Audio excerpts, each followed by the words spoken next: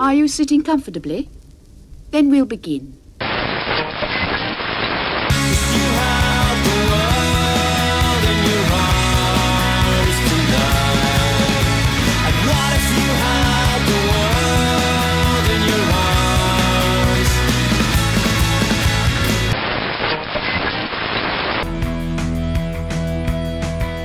Zurich is stained. Zurich is stained. Zurich is stained. Zurich is stained.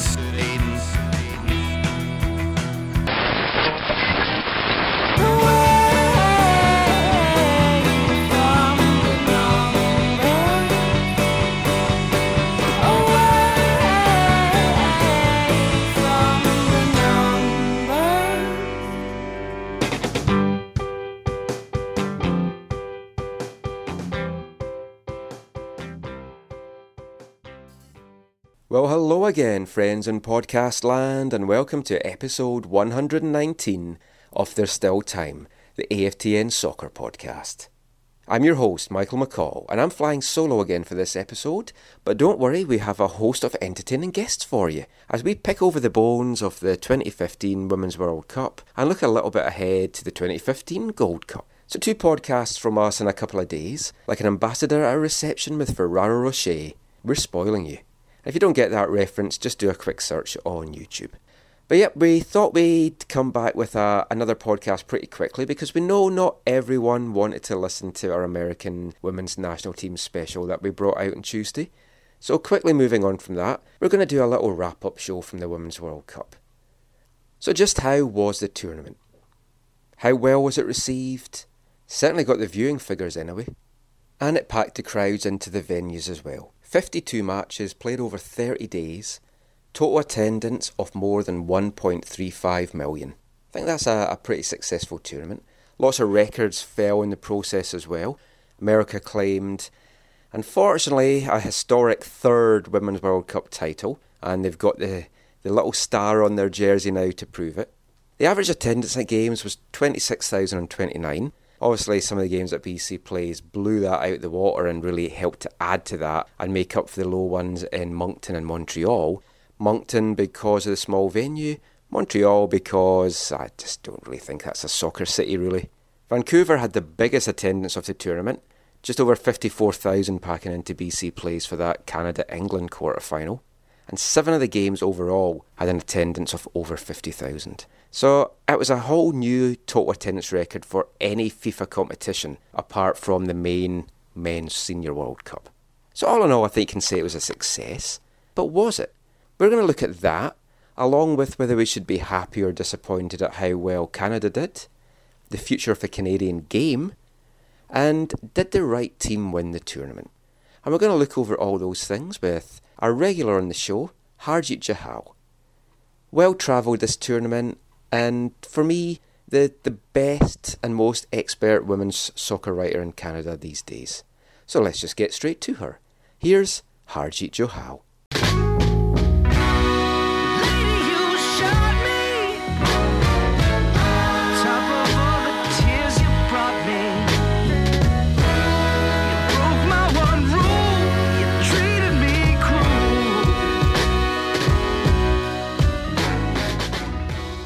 So we're joined now by Harjeet Johal. You'll all know her as Har Journalist on Twitter. Har, tournament's over. You've been racking up the air miles like nothing on earth. You must have so many free flights coming up now.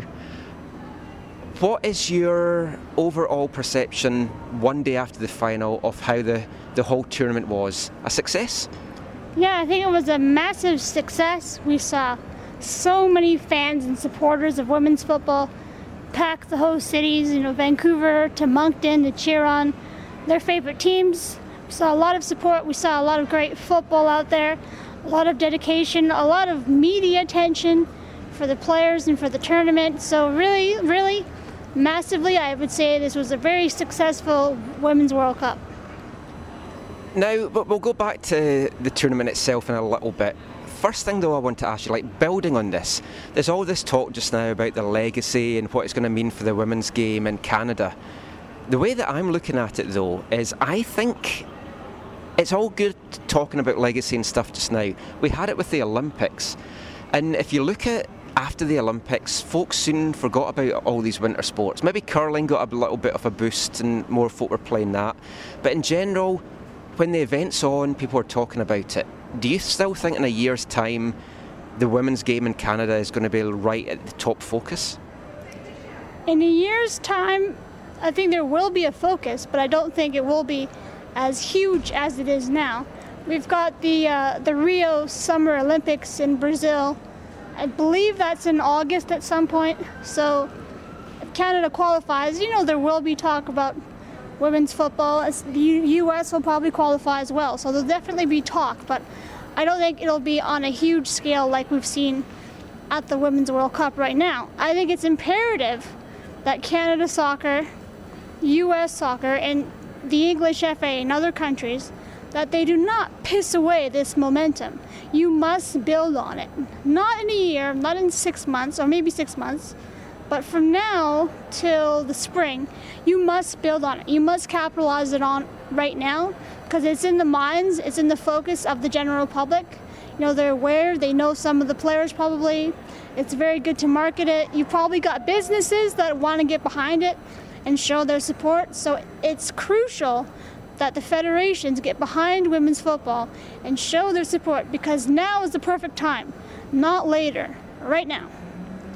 Well, kind of building on that then, at the opening press conference I asked Victor Montagliani about the fact that there wasn't any professional women's clubs in Canada, and he had said there'd been interest shown in some markets but nothing had kind of come to light funding wise.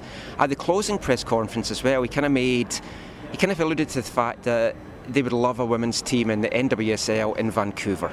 The players, they've been based here so much, it's like a second home to them. I'm sure they would love to play out of Vancouver. A lot of the onus was put on the Whitecaps to kind of pony up that money for it. First thing to ask, do you think that's fair that the onus is on the Whitecaps to do that when they've invested so much already in the women's programme and they're bringing forward the residency and they've got the USL team? And do you think that in the next year, maybe for next season, that we will see a Canadian NWSL club? There's an onus on the Whitecaps for sure, but I don't think it's solely placed on them. You have to have, I guess, money and sponsors and teams, people that are able to back the team. And I think with the Whitecaps, they were penny pinching and looking to save every last dime, and so they cut the women's team after the 2012 season. I think if you can get businesses and you can see that there is support for an NWSL team in Vancouver, that they should definitely have one. I don't know what the NWSL's expansion plans are. I'm sure they would look at expanding for next season, and they should. Whether that market would be a good fit here in Vancouver, it remains to be seen. I think Vancouver has to step up and show that they want an NWSL team here.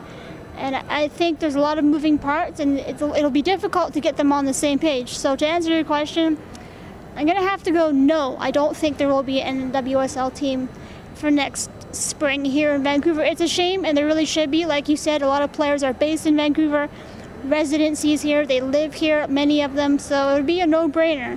But, I'm not running things, so I don't make the decision. Well, maybe you should run things, because it's like you've got some really good ideas. The problem that I see is I don't think the women's game can make money at this point in time by having a Canadian club. You see how much travel that the Whitecaps women's team would have if they joined the NWSL, lots of interconnecting flights. So there's that aspect, there's a monetary aspect. There's also the aspect of where they would play to pull in the crowds. Now the women's team before, when the Whitecaps had one, obviously a much lower level, it was like a travelling roadshow. They played everywhere and they were pulling in crowds of over 1,000. To sustain that, you look at the USL team just now and they're struggling, well maybe not struggling, but they're making between 1,000 and 1,500 per game. They're playing out of Thunderbird. To put a women's team at Thunderbird and have double headers with the USL team, that might be a good marketing tool, but also people don't want to travel to Thunderbird, so you might have to look at having it at, say, Percy Perry and in Coquitlam, maybe somewhere out in Surrey. Is the infrastructure there and is the support there, do you think, to make a team actually financially viable? Financially viable, it would be tough, as it always is in women's soccer with teams. I think you really have to have big businesses backing women's football in Vancouver and across the country. Yeah, you'll get the fan support, you'll get a couple thousand, or depending on the stadium or the venue. You know, the Portland Thorns, they're regularly packing Portland to watch Sinclair and Morgan and all the players down there. So, But then Portland's a very big soccer city. I mean, they support their PDL team. But I've been down at a PDL game down there where there was 12,000 people. So, I mean, it's crazy. yeah, we're not Portland, but I think we can do better than a couple of thousand fans for the women's team if we were to get one. A stadium in a good location is super important. I'm not sure Thunderbird would be the ideal place.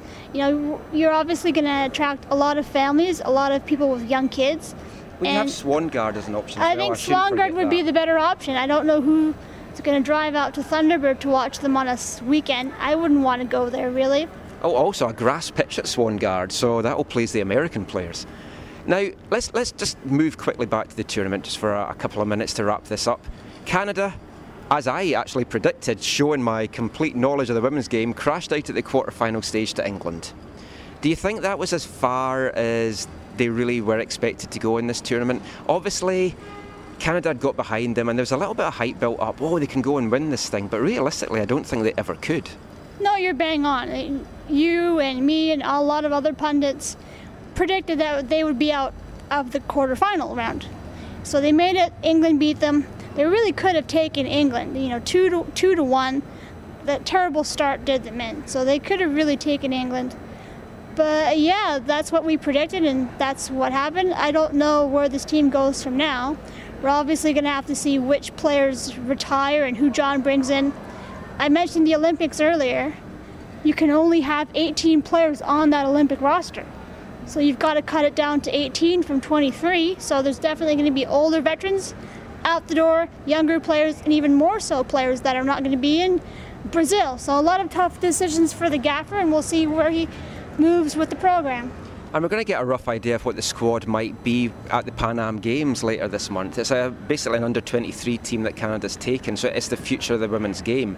Now, talking to John Herdman, I know if this was, say, in England or if it was the US and the team did crash out at a quarter-final stage, there would be calls for his head. He's done a lot with this team. He's won a bronze at the Olympics. He's played a World Cup on home soil. Can he take this team any further? Should he bow out now without maybe having the danger of tarnishing his legacy? No, I don't think he's going to bow out. You've met John, you've talked to him. He's not seemingly the guy or someone like that who would quit or leave when the going gets tough. I think he really wants to build up Canada soccer in this country, develop it to what it can become, maybe like a US or Germany where there's a pipeline of players coming through. I don't know that Canada's got that talent, but we'll see. Yeah, I think he's going to stick in for the long run. He's got young kids, they like it here. He moved here from England, so yeah, I think he's in here for the long haul, and we'll see how it turns out. We kind of really have to talk about the winners, America. Now, we do? Yeah, it's a very American-heavy podcast, this one, unfortunately. But looking at the Americans, they kind of got stronger as the tournament went on. No other team seemed to get stronger every single game. They played Japan in the final, blew them away in the opening moments. Jill Ellis got her game plan spot on because the Japanese, to me, watching them, they were always going to be in danger of letting goals in if a team could take their chances. Switzerland showed it in their first game against Japan. They created a number of chances, but they just couldn't finish them. America did finish them on Sunday, 4-0 up after 16-17 minutes. Looked really good. They looked the best team in the tournament. Maybe Germany were slightly better, but obviously they had a really tough draw and crashed out to the US. How good is this US team? And how worrying is it for the rest of football, women's football, that there's all this young talent now coming through for the States? They're really good. I wouldn't say that it's a worry for the other teams. They just know that they've got to be better. I mean, US won, they're the world champions, and you always want to beat the champions going forward. They've got a lot of young talent, so do a lot of other teams. It's just who can better develop the talent and integrate it into the first team. That's usually the teams that have success. So we'll see how the other nations go moving forward, and US is the top dog, so they'll want to knock them off. But worrying, I wouldn't say it's worrying. I think it just makes every other team step up their game so they can be where the US are right now. Let's just have one last question for you then. Like, on that subject, you've covered the women's game for years. You're not just one of these flyby people that just kind of jumped on this tournament and I'll probably never cover it again. You've seen women's football grow over these years, and you've seen in this tournament it's the largest ever number of teams in the tournament, and a lot of the gap between the top nations and those maybe say 5, 6 down to maybe even the mid-teens, it's got a lot narrower. How much do you see these nations continuing to develop in years to come? And is Canada kind of standing still and these nations are catching up on us fast? I wouldn't say Canada's standing still. They're just moving at a slower pace than maybe some of these other teams.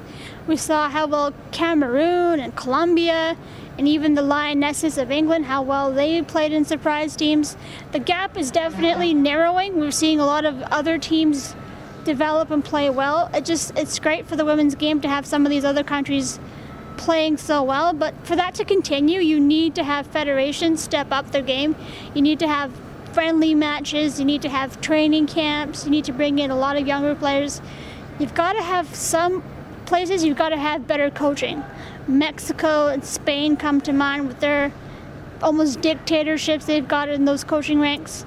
So you've got to have a number of key things in place for up-and-coming nations to develop. So going forward, hopefully those federations buy into the women's program and fund it and produce and help the players evolve so we can have more great tournaments like this one.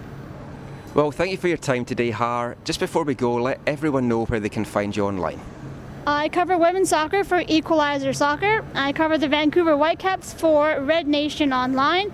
And you can always follow me on Twitter at @HarJournalist and send me your interesting comments. Well, always pleasure talking to you, Har. Always fun to read your stuff and those things as well. We'll have you back on the podcast soon talking Whitecaps. But until now, after your busy month, you can go home and rest. Mon the women's football.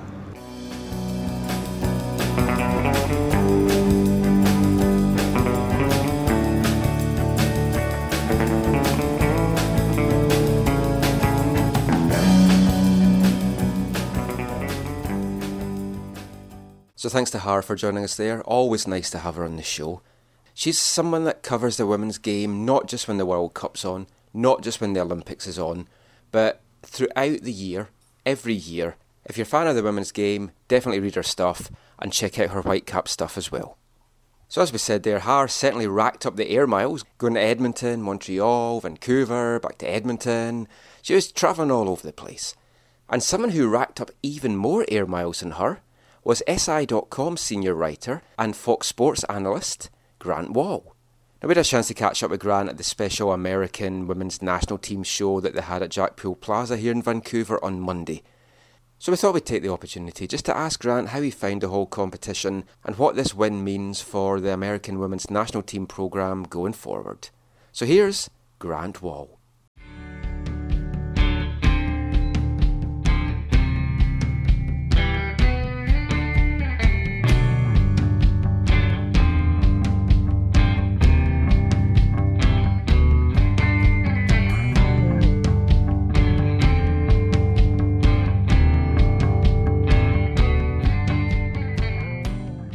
So Grant, tournament's finished. How have you made the whole month? It's been incredible. And just when you get into a World Cup, it sort of builds its own momentum, its own narrative as it goes along, and it takes so many unexpected turns, you know. And to win a World Cup, if you're the United States, they didn't play all that well, attacking-wise at least, in the first several games. And so nobody would have predicted that against the toughest two teams they would face, Germany and Japan, they would turn into this attacking force.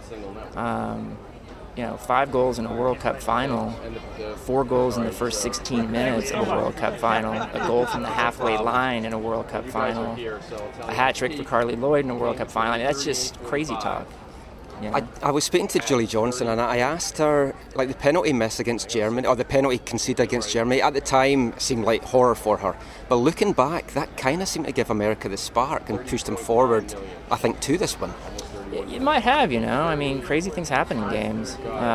And so she goes from being in tears on the field, thinking she's cost her team the World Cup, to having this real shot in the arm. And I think sometimes we forget how players' confidence ebbs and flows during a tournament, during the course of a game. And that can have as big an impact on a game as a tactical switch. Now, I do think the big tactical switch that Ellis made with Morgan Bryant coming in as a central midfielder and having 3 central midfielders from the start the last couple of games really freed up Carly Lloyd to become a legendary player.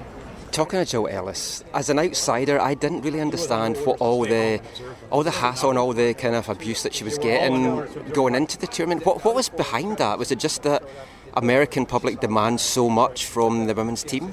Oh, I wouldn't say it was abuse, I think, but there's a lot of criticism, a lot of critical stuff, and I think that she understands that sort of par for the course when you're the U.S. women's national team coach, and it's the only comparison I can make is to the Brazil men's coach, you know? I mean, you're expected to win the World Cup every time, and if you don't, it's a failure, and people are going to bellyache if they think, because they care so much, you know, and that's fans, some media. I think I can only speak for myself, but like when I cover this team, I cover it the same way I would cover any team in any sport.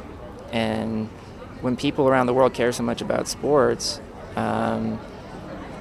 critical stuff's going to come up. And all credit to Jill Ellis. I mean, she pushed all the right buttons as the tournament went on. I think it was a big risk to bench Abby Wambach, the greatest goal scorer in the history of soccer internationally, and start your youngest player basically in her place, not in her exact place, but to make that switch. That took a lot of courage, and it paid off. Do you see Jill Ellis staying on for France, the World Cup? I think you got to deal with the Olympics first. You know, her contract, as I understand it, runs to the end of 2016, and certainly she helped her situation in this tournament. I think in many ways she was coaching for a job in this tournament. And obviously by winning it, that's a big moment for her. So I expect her to go through to the Olympics. Curious to see which players she'll have, you know, how many players are going to retire. I think a few will. And so you're looking at probably Jill Ellis getting the chance to integrate even more young players. And we've seen the 2 youngest players in this tournament, Johnston and Morgan Bryant, were huge. They were fantastic, and they were necessary. So it makes you wonder how many other Julie Johnstons and Morgan Bryants there are out there who might get a shot now in the next year for the Olympics. Canada, as the host country, how do you think they did putting on this World Cup? I really enjoyed it. I love Canada and really enjoyed going to cities I've been to before, like Montreal and Vancouver, but also seeing new places to me like Ottawa and Edmonton and Winnipeg. And didn't get to Moncton, but I'm sure it was great. I mean, like, it's... I thought it was a really well put together tournament. Was it publicized, maybe advertised enough, you think? I don't know. I mean, like, that gets into stuff that I don't actually know the information so much on, so I'd only be speculating. I mean, certain venue cities tended to draw better than others. It's a little unfortunate Toronto wasn't involved. I understand why. It's a little unfortunate there was the artificial turf. I understand why. I think when people remember this World Cup and think of Canada, they're going to have positive thoughts. That's great. Thank you so much, Grant. Cool. Thanks very much, Grant. Yeah.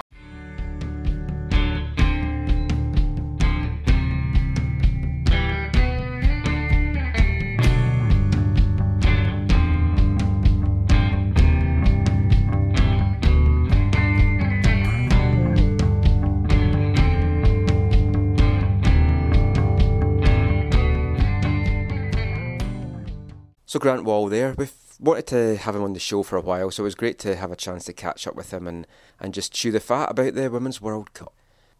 But that's the tournament over now, and as we've titled this podcast, the end is just the beginning. Because it might be the end of the Women's World Cup, and it might be the end of the FIFA Under-20 Men's World Cup, and it might be the end of Copa America. but it's just the beginning of a fantastic summer of football and a fantastic few months of football that's going to be coming up here in North America. We've got the MLS season coming down the stretch, just over the halfway mark of the season now. Whitecaps doing fantastically well. We'll be back to our usual Whitecaps podcast after this episode, so watch out for them coming up soon. And on Tuesday this week, the Gold Cup kicked off. America kicked off their tournament with a narrow 2-1 win over Honduras, and Canada kicked off their tournament on Wednesday with I'm not sure I can really find the right adjective to describe that game, but with a 0-0 draw against El Salvador and a highlight reel miss from Kyle Larin. Not the kind of miss that you really want to be remembered for, and I'm sure if he had scored the winner that would have taken a little bit of the pain out of that, but it was a horror miss. It was really, really bad. And I mean, we've all seen Kyle Larin putting the goals in for Canada, putting the goals in for Orlando City, and at college level. It's just not like him to miss an opportunity like that. Hopefully it's not going to cost Canada going forward and they can still advance from the group and still claim a space at Copa America next year. But to end this podcast, we thought we would just kind of change the mood a little bit, move away from the women's game and speak to Daniel Squizzato, well-known face in the Canadian soccer scene, and as massive a Canadian national team supporter as you could possibly find. It was good to know that when we spoke to him on Monday, that he was still pretty sane after America winning the Women's World Cup on Sunday and having to actually be in the stadium to watch Abby Wambach and Sydney Leroux lift that trophy. Didn't probably help that we met at Jackpool Plaza to do Jonathan Tannenwald's podcast, so check at The Goalkeeper on Twitter for a link to that. And of course, the American team were going to be there, and it was packed with American fans, so not his ideal setting, I would say, to do a little interview. Now, we've wanted to have Squiz back on the show for ages as well, and we've just never had the opportunity. So we thought we'd have a chat with him just about this upcoming Gold Cup, Canada's chances, and just who he thinks might be competing in the final this year. So without any further ado, here's Daniel Squizzato.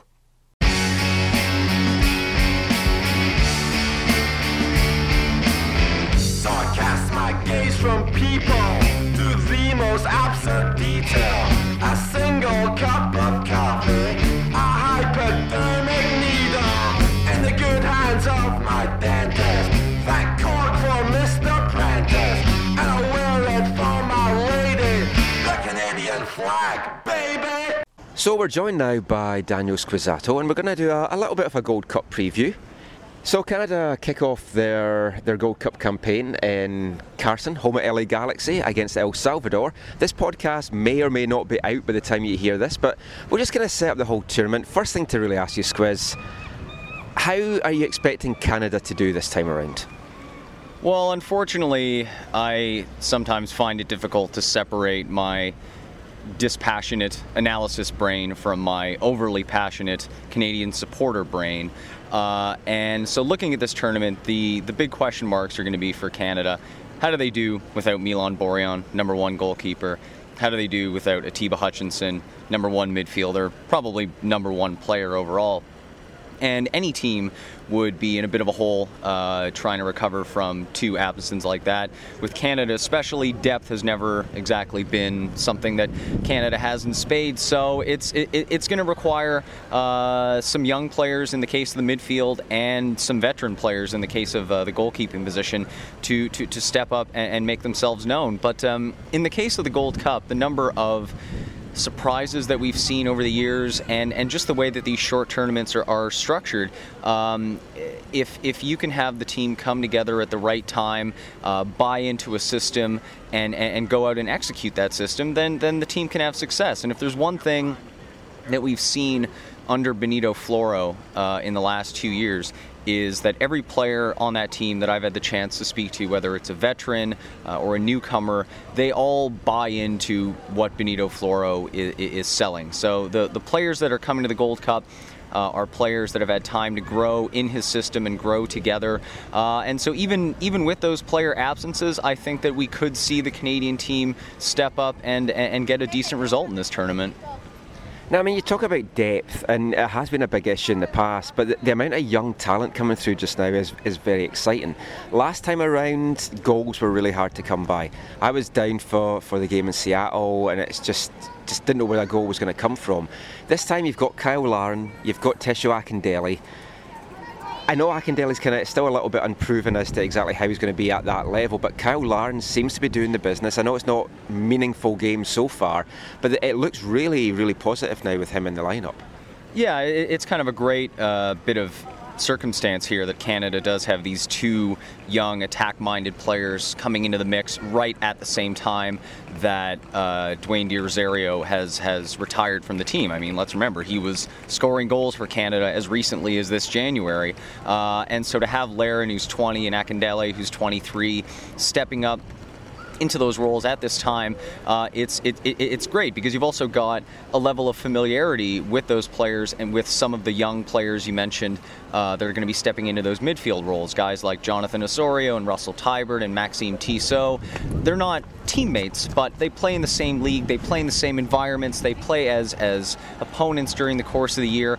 And so just any additional bit of familiarity that can make players like Larin and Akindele feel more at ease and more at home in the system. I mean, both of them stepped up. Larin has scored in his last 3 games for Canada. Akindele scored in the game against Dominica, which was only his second game for Canada. And encouraging as well is to see the way that they linked up with Tosaint Ricketts, who gets a lot of flack from Canadian fans. And to be as diplomatic as possible, he at times has struggled to be as clinical as he perhaps needed to be for the Canadian team. He still, for what it's worth, has as many goals for Canada as Paul Pescasolido or Thomas Rudzinski do. People forget that. But to see the way that he connected with Tesho, particularly in that game against Dominica, it might just be a one game, might just be a one-off, and of course Dominica is hardly the most challenging opponent in the world, but to actually see players connecting and creating dangerous scoring opportunities for Canada and developing some momentum and developing some camaraderie, it definitely bodes well for this tournament. Again, whether they can pull it together in meaningful games at the Gold Cup remains to be seen, but the overly passionate Canadian supporter side of my brain is getting a little bit hopeful for what's to come. So, I mean, looking at the group, the first stage is to try and get out of that group, which they failed at 2 years ago. Who do you think, or what do you think is going to be the toughest games in that group? And looking at the way that the bracket works out, how do you see Canada then maybe advancing in the rest of the tournament? Well, in a preview I wrote for MLSsoccer.com, I did go ahead and predict that Canada would grab second place in this group. I got quite a bit of flack for that, some of it totally justified from people. I think that every game in this group is going to present its own challenge for Canada. You've got the opener against El Salvador. You can expect a good contingent of Salvadoran fans in Carson, California. It's the Gold Cup opener. There's all that pressure. Canada doesn't necessarily historically perform well under pressure, so you've got that. You've got the second game of the group against Jamaica, a team that Canada did beat in September. You know, they're on a bit of a losing slide. They lost 3 straight at Copa America. But they have Darren Mattocks. I mean, that's a good plus for Canada. Yeah, I mean, if you're gonna count five difference makers for Jamaica, I'd count Darren Mattocks, Darren Mattocks, Darren Mattocks, Darren Mattocks, Darren Mattocks. But you're playing in the heat of Houston, which is never easy for any players at any time. But for them to step up on 2 days rest and play against a team that, you know, many players are more accustomed to the heat playing in Jamaica as we would be playing in Canada. And then July 14th, people will say that Canada should have the home field advantage playing at BMO Field against Costa Rica, but yeah. Costa Rica's the top team in the region. You know, they're a top 15 team in the world at the moment. And, you know, the idea of Canada having overwhelming crowd support when playing on Canadian soil, again, historically not necessarily something that happens. So I really am hoping, what I'm hoping for above all from that game, the doubleheader at BMO Field, is you've got El Salvador v Jamaica as the first part of the doubleheader. I would hope, I'll say hope, not expect, I would hope that the people who live in Canada, who maybe are of Salvadoran or Jamaican background, coming out to that first game to support those teams, I would hope that they would stick around and then also lend their support to the Canadian team, the team representing the nation in which they've chosen to live. That would be my hope. Again, my hope, not my expectation. But yeah, I mean, so you look at a group like this. This is a group that Canada could get 2 wins out of, or it's a group that they could go home with without a result at all. So that's the kind of thin line that you're always walking on in the Gold Cup, and that's kind of what makes it an exciting tournament to watch. And just before we wrap up, what's your tip to win it, and how do you think the final's going to be? Who do you think is going to be in there? Well, picking the presumed finalists of the Gold Cup is about as difficult as trying to decide whether or not the sun is going to rise tomorrow. So I don't know about here. Well, yeah, actually, we're under cover of significant wildfire smoke here in Vancouver. But my prediction would be, it's almost as though the tournament is meant to end this way, would be the U.S. and Mexico. People will say Costa Rica has emerged as a favorite. And they definitely could make themselves known, but they've got some injuries. They're missing a lot of players from their World Cup squad, and the U.S. and Mexico are going to have that home field advantage as well, which always has benefited them quite well historically. So that's my pick. Of course, if we end up with Costa Rica against Honduras or something, I may have to totally reevaluate my following of soccer entirely. Well, thanks so much for joining us, Daniel, and just before you go, let everyone know where they can find you online. Well, if you don't already follow me on Twitter, then you're one of the lucky ones. Don't start doing that now. But if you do, if you do enjoy a completely self-flagellating Canadian soccer fan, you can find me on Twitter at Daniel Squizzato. You can also find me at MLSsoccer.com. And I do ever so sporadically post on Canadian soccer news. I will get around to that sooner or later, I promise. That's great. Thank you for your time, and we'll talk to you soon. Thanks, Michael. In a time when hats were hats, I had no Canadian flag, just a sign of Dave and Roger, too scared to purchase larger. When I walked through the Clyde Valley, in the shadow of fiery Jack, power, fear no evil, wrapped in the Canadian flag.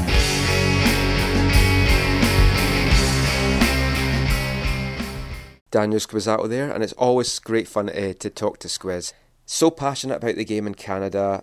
If there was more people cared about the game in this country like he does, then I think the game would be in a far better state. So how Canada will do for the rest of this Gold Cup will remain to be seen.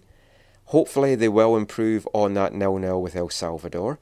But that is it for this episode of the podcast. We'll be back soon with our bread and butter, a Whitecaps podcast. So until then, don't forget to check out all our stuff on AFTN. Get there via aftn.ca. My name is Michael McCall. I'm also the Whitecaps beat reporter for MLSsoccer.com, so read all my stuff on there as well. So until next time, as always, thanks for listening, take care, and mon the Caps.